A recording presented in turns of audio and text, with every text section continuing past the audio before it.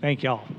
Hey, good morning, everybody. Welcome to Grace Bible Church. I thoroughly enjoyed worshiping with y'all this morning, and today's kind of a fun, special day. It's GBC's 20th anniversary, and yeah, kind of fun. We've certainly outlasted the prognosticators over/under, so it's great. I was thinking about that this morning. The one thing that I think I can say about GBC that maybe I love the most is that, like, apart from God's grace, there's no explanation for this church. When we first started out, I had seminary professors, as I described the model, kind of a high commitment, disciple-making focus model. They said, fine, if you want to do it, it'll never be more than 200 or 300 people. The idea that we're this young and vibrant and active, and I'm bald and 54, and like we sing songs that have words like abideth, and there's just not a lot of explanation, and that's the very best thing. So 20 years in, here's the deal. I want to thank all of you who have contributed to what is going on here, and I think the priesthood of believers, the body of Christ, deserves from a human perspective more credit than like staff or anything like that. I really do, so thank you for that. The bottom line is, even then, God's the one who's done it. Because He's the one who's changed your lives. He's the one who's changed people's lives as you've invested in them. Like, it's God's work. And so, anyway, thanks for whatever credit you get, but God gets most of the credit. How about that? We're going to be looking at Johsua. Yeah, that's enough of that.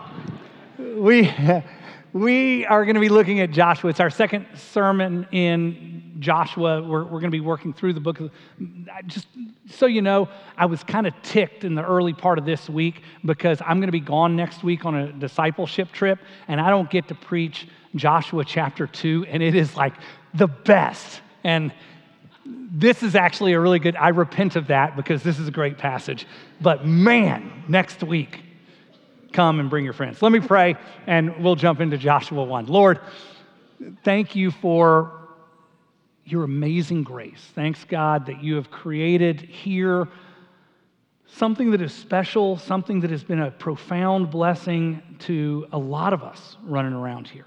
And God, you get all the credit, and so we are grateful for that. Lord, I want to pray today for the people who don't understand who you are or what you've done. And I ask that you'd give them eyes to see that. I want to pray for the people who are hurting today. And I know there are people who are hurting today. I pray that they would feel that they are not alone, that you are with them, but also that the body of Christ is here to demonstrate the love of Christ.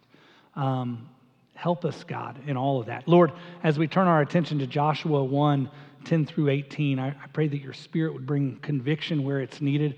I pray that you would comfort the afflicted and afflict the comforted. And I pray that we would look more like your Son, Jesus, because we're here today. We love you. We pray in Jesus' name. Amen. 8 days ago, a college football underdog was playing an away game at a perennial powerhouse. Big game. Really big game. The underdog got the ball with 7 minutes left in the game and what was a surprising 10-point lead. 10-point lead. 7 minutes left, 2 possessions. The perennial powerhouse had to get the ball back and had to score twice. And 7 minutes with 3 timeouts is a lot of time. Everyone in the stadium knew what was going to happen. The underdog that had the 10-point lead was going to take the ball and they were going to run it. And they were going to try to get first downs because with first downs, you get more plays and you get to run more clock. And running the ball is more clock. And that's going to be a challenge for the underdogs because they haven't run the ball that well in 3.5 quarters of this game. But they've got to run the ball. The opposing coach knows that full well. They are stacking the line, trying to prevent the run, and then calling timeouts, hoping to minimize the time that is run off the clock until they get the ball back. The underdog ran 12 plays. The last 3 were taking a knee. They got 3 first downs, and they never relinquished the ball. They basically got 3 and 4 yards every carry. It was not sexy. It was not fancy. It didn't make the ESPN highlight reels. It was pedestrian, but it got the job done.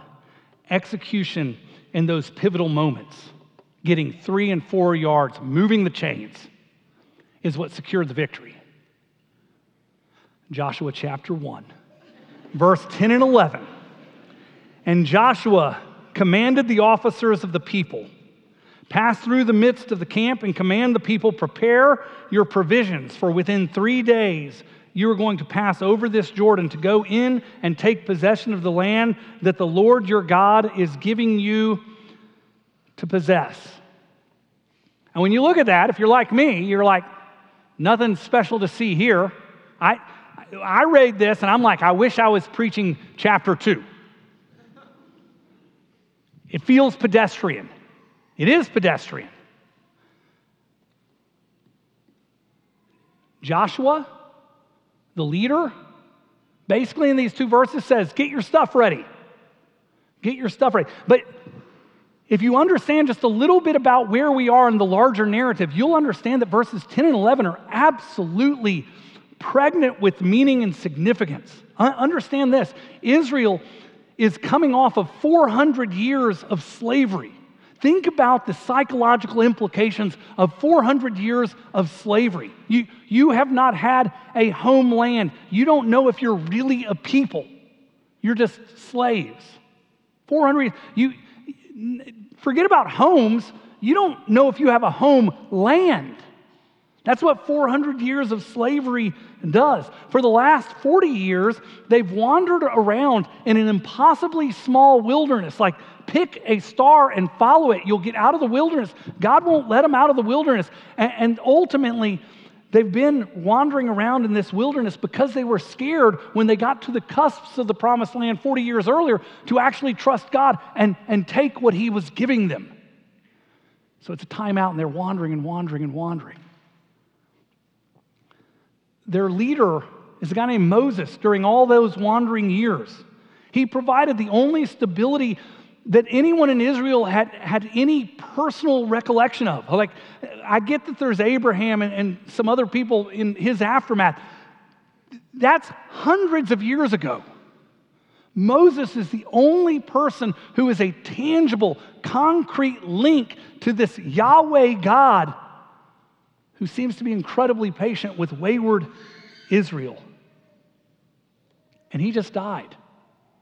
He's gone. Joshua, Moses' assistant, is now calling the shots. He's calling the shots. And he basically comes in verses 10 and 11. He says, pack your gear, gird up your loins. Within 3 days, we're going to take the land that God promised us 700 years ago. You can understand how this is really significant for Israel. In light of the magnitude of the moment, it's pretty actually remarkable that Israel executed. Let's face it, Israel in the past hasn't had a great track record, and Israel in the future is not going to have a great track record. But right here, they rally. And I give Joshua a ton of credit. He is both decisive and efficient in what he says. He's decisive. He's not consumed with the difficulties confronting him. They're going to have to cross the Jordan River, which is at flood stage. They're not a swimming people. They don't have boats. God says, cross the Jordan. He's like, get ready. They're going into a land full of ites, bad, big men. The 40 years prior, they had come right to the cusp of that. They had sent some spies in. 2 of them said, we trust God, let's go. One of them was Joshua. The other 10 were like, these guys are enormous. They make us feel like grasshoppers. There's no way. And Israel believes them, and that's why they do the timeout. He's not thinking about that. He's like, pack your bags. Let's get ready to go. He gives no excuses to justify passivity. Nor, by the way, does Joshua talk too much. Hey, have you seen leaders like that? When the moment seems like too big and they just kind of yammer on and on and on? I mean, the answer is you have.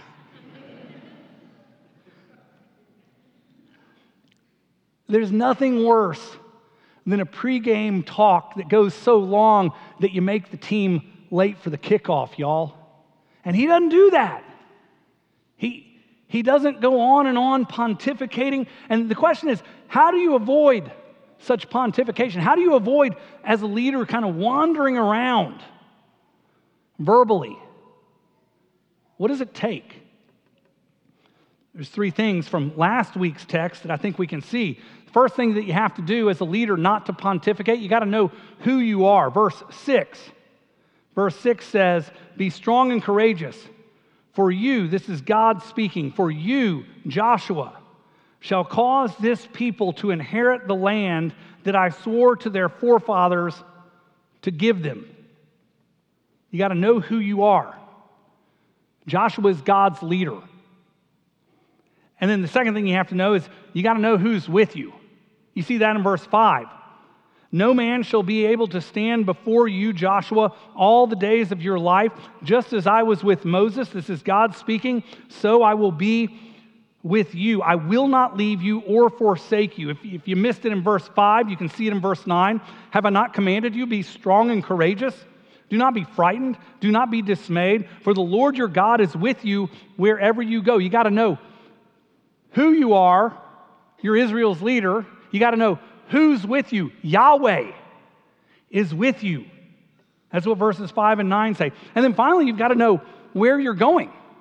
And that's solved in verse 2. Moses, my servant, is dead. Again, God speaking.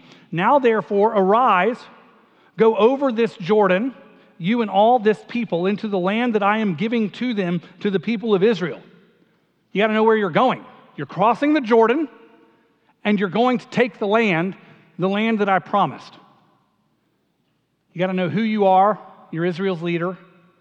You got to know who's with you. Yahweh, the creator, the most powerful one, is with you.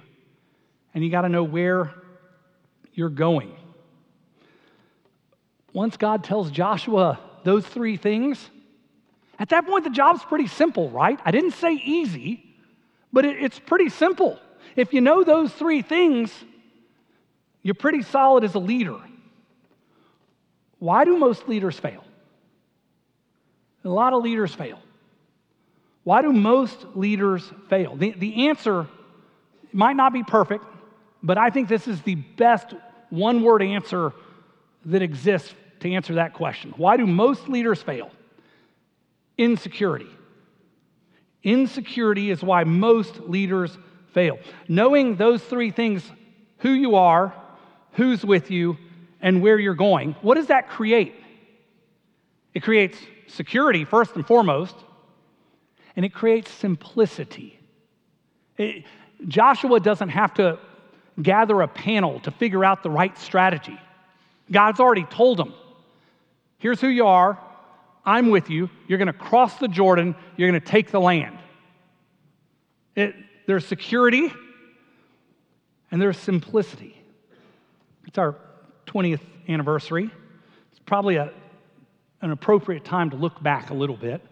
GBC's success, some of you are new here, some of you have been here a long time. If you've been here a long time, I think you'll agree with this. If you haven't been here for very long, you need to know this. GBC's success hasn't come from complexity. It hasn't come from creativity. It hasn't come from profundity. It's come from simplicity. Simplicity. It's all been very simple for 20 years. For 20 years, and like, someone call me out on this if this is not the case, okay? I dare you. That seems too challenging. If you think this is something other than this, come talk to me. We should chat. But here's the deal. For 20 years, we have hammered two things. beaten the drum on two things, okay? The first is identity in Christ. Have I not talked a lot in the last 20 years about identity in Christ? Have I not said that the gospel, this idea that Jesus has died to procure our souls and that our salvation is wholly dependent on His work, His shed blood, which covers our iniquity so that we might be secure? Isn't that identity in Christ? Like, don't find your identity in your job title, in your athletic performance, in your humor, in your intelligence. Find it in Christ. That is every sermon, some iteration of that, every single sermon. Because identity in Christ gives us security, and it's only in security that we can be strong and courageous. I promise you, if you want to mobilize the people of God to do something that will glorify God, and that is scary, the first thing you have to do is root them in the gospel. That's what we've done. For 20 years, it's just been a steady drip of identity in Christ leads to security, enables us to go take risks for the kingdom. The second thing that we have hammered for 20 years is discipleship and disciple making. You can't really do the second one unless you're doing the first one. But if you're doing the first one, what a privilege to do the second one. What a privilege to participate in the kingdom's work, that we would go out and make disciples, that we would proclaim the gospel to the whole world, and then help them grow up to maturity, that they might go and proclaim the gospel to the whole world. And look, when we're talking about simplicity, that's it. And by the way, will that ever change? Like, do you think in 2025, we're going to go, you know what? We're kind of stale on disciple making. We're going to really emphasize our youth sports program, or we're going to emphasize, whatever it is. We're going to have something else, and we're going to organize around that. We're going to get something else. Why would we? How will disciple making ever get old? Like, will there ever be a time where we'll come to doubt it? Maybe this isn't what Jesus wanted for us. Maybe He wants something else. Maybe like what? I mean, that's the great question. What would you propose? I mean, what's our alternative? Is it a new slogan or a new theme every year? Like some sort of raise the roof campaign, and we're rallying around this for a couple months. And if that doesn't go well, like if it doesn't resonate, do you pivot right in the middle of it? Like, you jumping from slogan to slogan, like that's the key to the kingdom? I'd rather stick with disciple making. Thank you very much. How about this? How about we start a billboard campaign? We buy billboards for $10,000 a month, and you put my ugly mug up there, and you say that's the key to the kingdom? I would like to do some betting with you. You're ridiculous. Like, no way that works, right? Or maybe we hire a fashion consultant. We think the key to the kingdom is parading me out here with some sort of skinny jeans, like so you can see how tiny my little one irons are, and you'll be like, that guy is 54 years old, and he's trying to look like a 27-year-old, and really the net effect here is he looks like an egg on toothpicks. That's all you're going to get from that. Would you rather pitch that? I love that we are hammering and will continue to hammer identity in Christ, leading to security, making us strong and courageous so that we can mobilize the priesthood of believers so that they can go out and make disciples and see God work in them and through them. Why would we change a thing? Golly, this is so fun.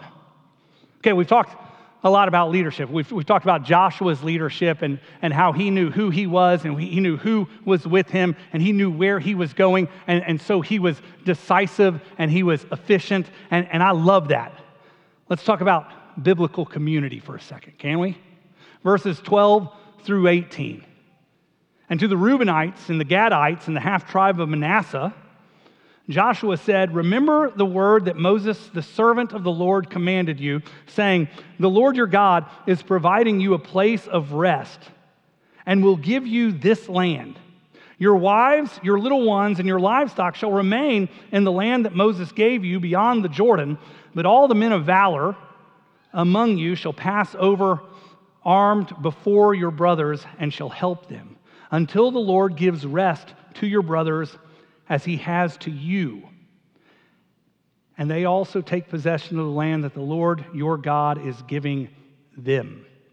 Then you shall return to the land of your possession and you shall possess it, the land that Moses, the servant of the Lord, gave you beyond the Jordan toward the sunrise to the east.' And they answered Joshua," these 2.5 tribes, "All that you have commanded us we will do, and wherever you send us we will go, just as we obeyed Moses in all things," and they didn't. "So we will obey you. Only may the Lord your God be with you as he was with Moses. Whoever rebels against your commandment and disobeys your words, whatever you commanded him shall be put to death. Only be strong and courageous."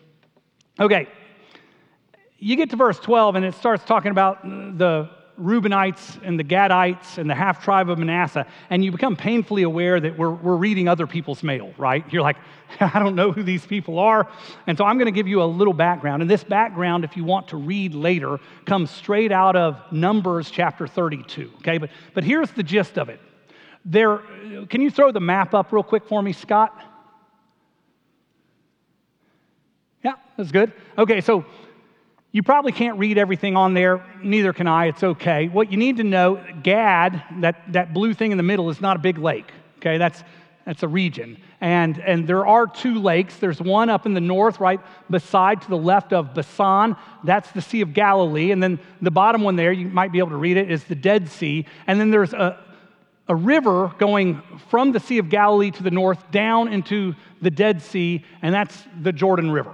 Okay, so here's what we have in Numbers 32. I'm going to make this quick and painless, or less painful. You got half of the tribe of Manasseh, you've got Gad, and you've got Reuben, and they're all cattle ranchers, okay? They're all running livestock, all right? And they're camped out on the east side of the Jordan River, and the promised land is really on the left side of the Jordan River. But when they get there, they're running cattle. They're ranchers, and they're like, this is great land. We want to stay here. Now, Moses has a problem. This is before Joshua's the leader. This is back in the day. Moses is the leader. Moses has a problem with that. He's like, wait a second. We were promised the promised land. You want to get fat and happy running cattle on the east side of the Jordan? You're not going to help your brothers in Israel to take the land that God has promised? He's blowing a fuse. And they're like, no. That's not what we're saying. What we're saying is, we want the land east of the Jordan, but we will help you fight for the land west of the Jordan because it's the land that God has promised. At which point Moses is like, we're good. We're good. You take the east land, you help us fight in the west when that time has come. And that's what Numbers 32 is all about. And so the Reubenites, the Gadites, half of the tribe of Manasseh, they're east of the Jordan, as you can see up on that map. That's really what you know. They have a lot of cattle. It's great cattle country, but they're willing to fight. So now we fast forward to Joshua chapter 1. It's time to fight. The Reubenites, the Gadites, and the half-tribe of Manasseh are all kind of cozied up. They're settled in. Verse 14, your wives, your little ones, and your livestock shall remain in the land that Moses gave you beyond the Jordan, to the east of the Jordan. But all of the men of valor among you shall pass over armed before your brothers and shall help them. It's one thing to say that we'll fight. It's another thing once God has given you your own land and you've built homes and you have children and you're running cattle, then to get up from that, to leave your cattle, to leave your wives, to leave your children, and to fight for land that will never be yours. It will be other people's land. Look at verse 15. Verse 15, and you shall help them, verse 14, until, watch the emphasis here, until the Lord gives rest to your brothers as he has to you. And they also take possession of the land that the Lord your God is given them. You see that? He's like, God has given you your land. I want you to leave the rest that God has given you to fight for the rest for your brothers, the land that God is giving, hasn't yet given, but is giving them. You're going to have to leave rest to help others gain rest. Are you willing? Are you willing to leave rest to help others find rest? Now look, the easiest application of this is going to get ugly here.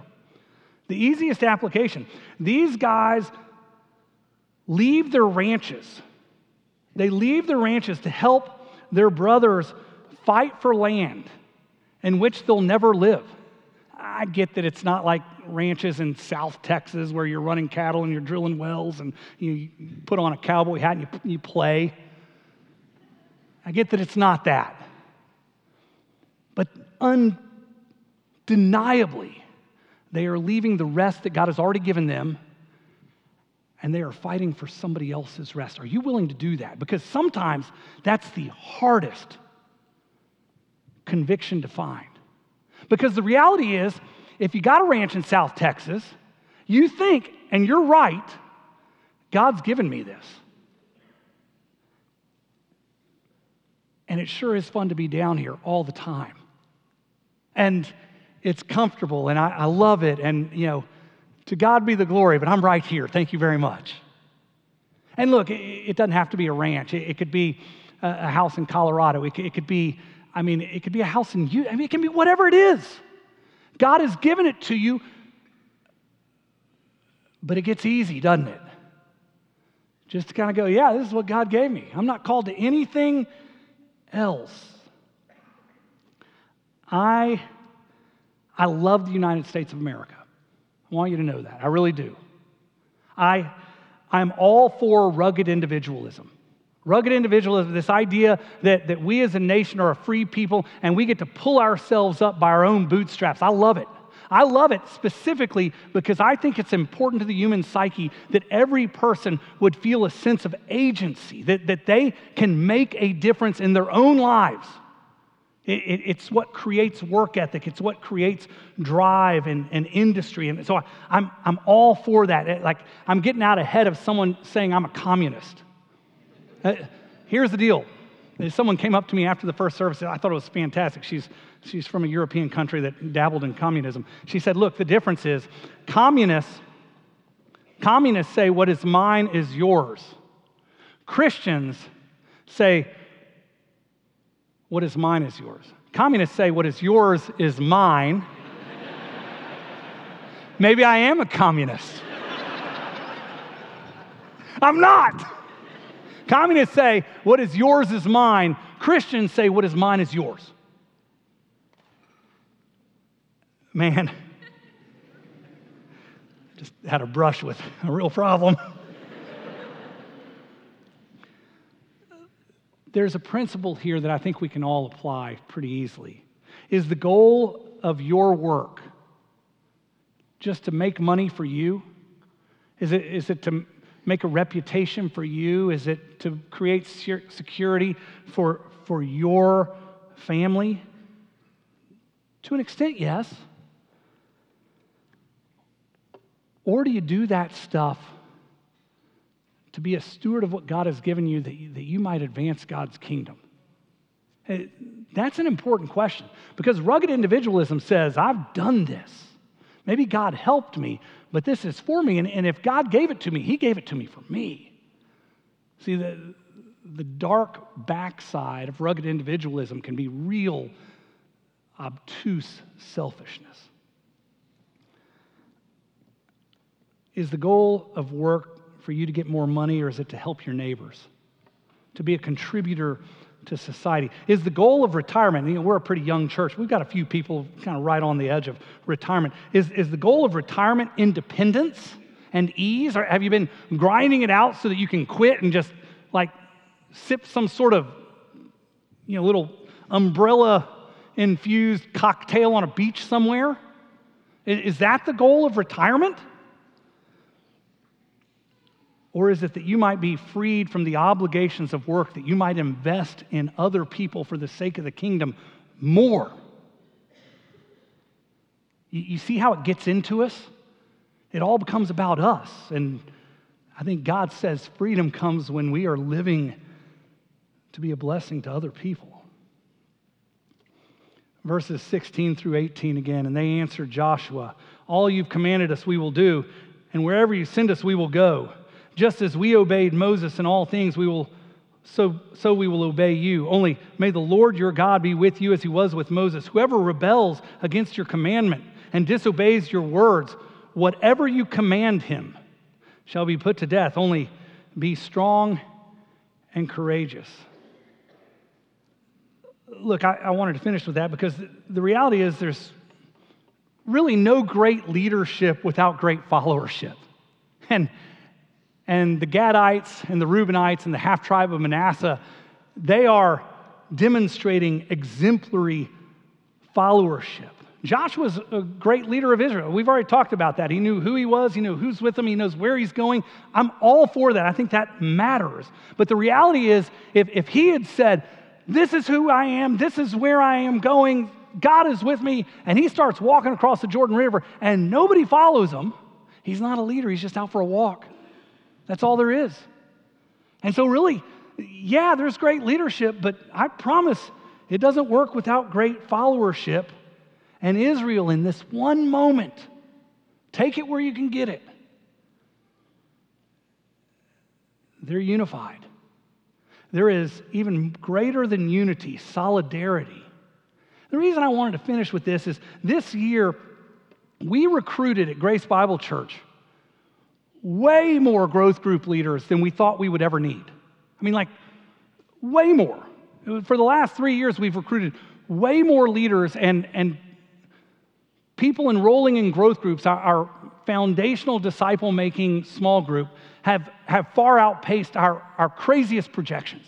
We had like 625-ish, something like that, people sign up for growth group. That's new people who want to be discipled. 620, like that is ridiculous. That is nuts.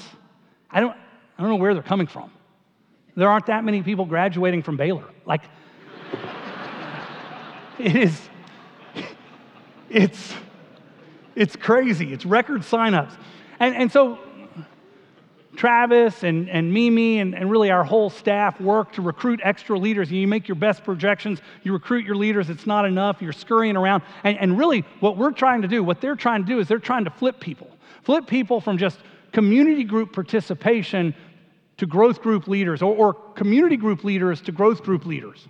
And they've already thought in their mind, this is going to be great, this is what I'm going to do, this is going to be so fun. And then we call them in September and we're like, change of plans. They recruited a lot of people and they wanted some help at the very end, and so they called me to make some final calls. And look, you call people and some people have good reasons why they can't, and we get that. We totally get that. But here's what I think is so much fun. Like you talk to people and go, look, God is doing something that is kind of special, and the fields are ripe for harvest, and we need laborers. Would you do this? And like to watch people go, hey, it's not where I was going, but it seems to be where the Lord's going. I'm in. That is God. Like that is, I know it's a phone call, it's also a holy moment when people pivot like that.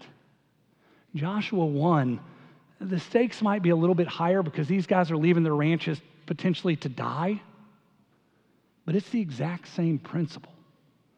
I'm willing to pivot for the sake of the kingdom and the people of God. Whatever it takes, I'm in. After World War II, Europe was a mess. A lot of bombs, a lot of devastation. just in shambles. U.S. forces stayed around after World War II to help our European allies and actually a lot of our enemies picking up the pieces. And I read about some of the U.S. forces who stayed in Great Britain, and I don't know if you've ever thought about this, but the war had a devastating effect on the population, and it left behind an incredible number of orphans on the streets of the cities of England. And one guy, a U.S. soldier, was driving his Jeep after a long day back to his barracks, and he pulls around a corner in his open Jeep, and it's after the war, and he sees a little orphan boy, maybe 6 or 7 years old, and he's standing outside of a pastry shop with his nose kind of pressed up against the window, and he's just watching this cook who's kneading dough to make donuts. And the soldier is driving by, and you can just see it without anybody saying it. This kid, ragged pants, ragged shirt, orphaned, he's just starving. The soldier pulls his Jeep over to the curb, gets out, walks back to the little boy and says, "Son, would you like some donuts?" The little boy doesn't even move his face from the window. He's, "Oh yeah." The soldier doesn't say another thing. He walks into the store, he goes up to the counter. He buys a dozen donuts. He puts them in a sack. He goes out. He says, "Here you go, son." He turns around to walk away. The boy hasn't said anything. As he's walking away, the little boy grabs his jacket, pulls it. It's cold. He says, "Mister, are you God?" You're not God. But to live the way God wants you to live, people should get confused. That they should wonder. Because we are the body of Christ. We are the people who represent His purposes. What an incredible privilege that is. Let's pray.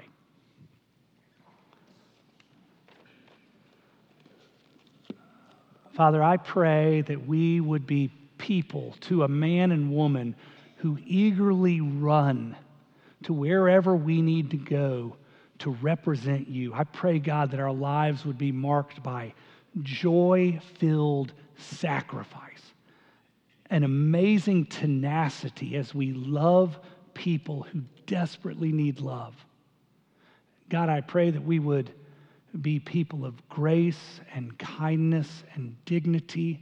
I pray, God, that we would understand who we are in Christ, that our worthiness is wholly rooted in Jesus and what He has done for us. But Father, I pray that that would change us from the inside out. I pray, God, that because of the security we have in Christ, we would no longer be hoarders. We would instead be givers. I pray, God, that as we give our lives away, as we give whatever you have given us away, that we would delight in what you've given us opportunity to give, that we might glorify you. Father, please may it be true. We pray it in Christ's name. Amen.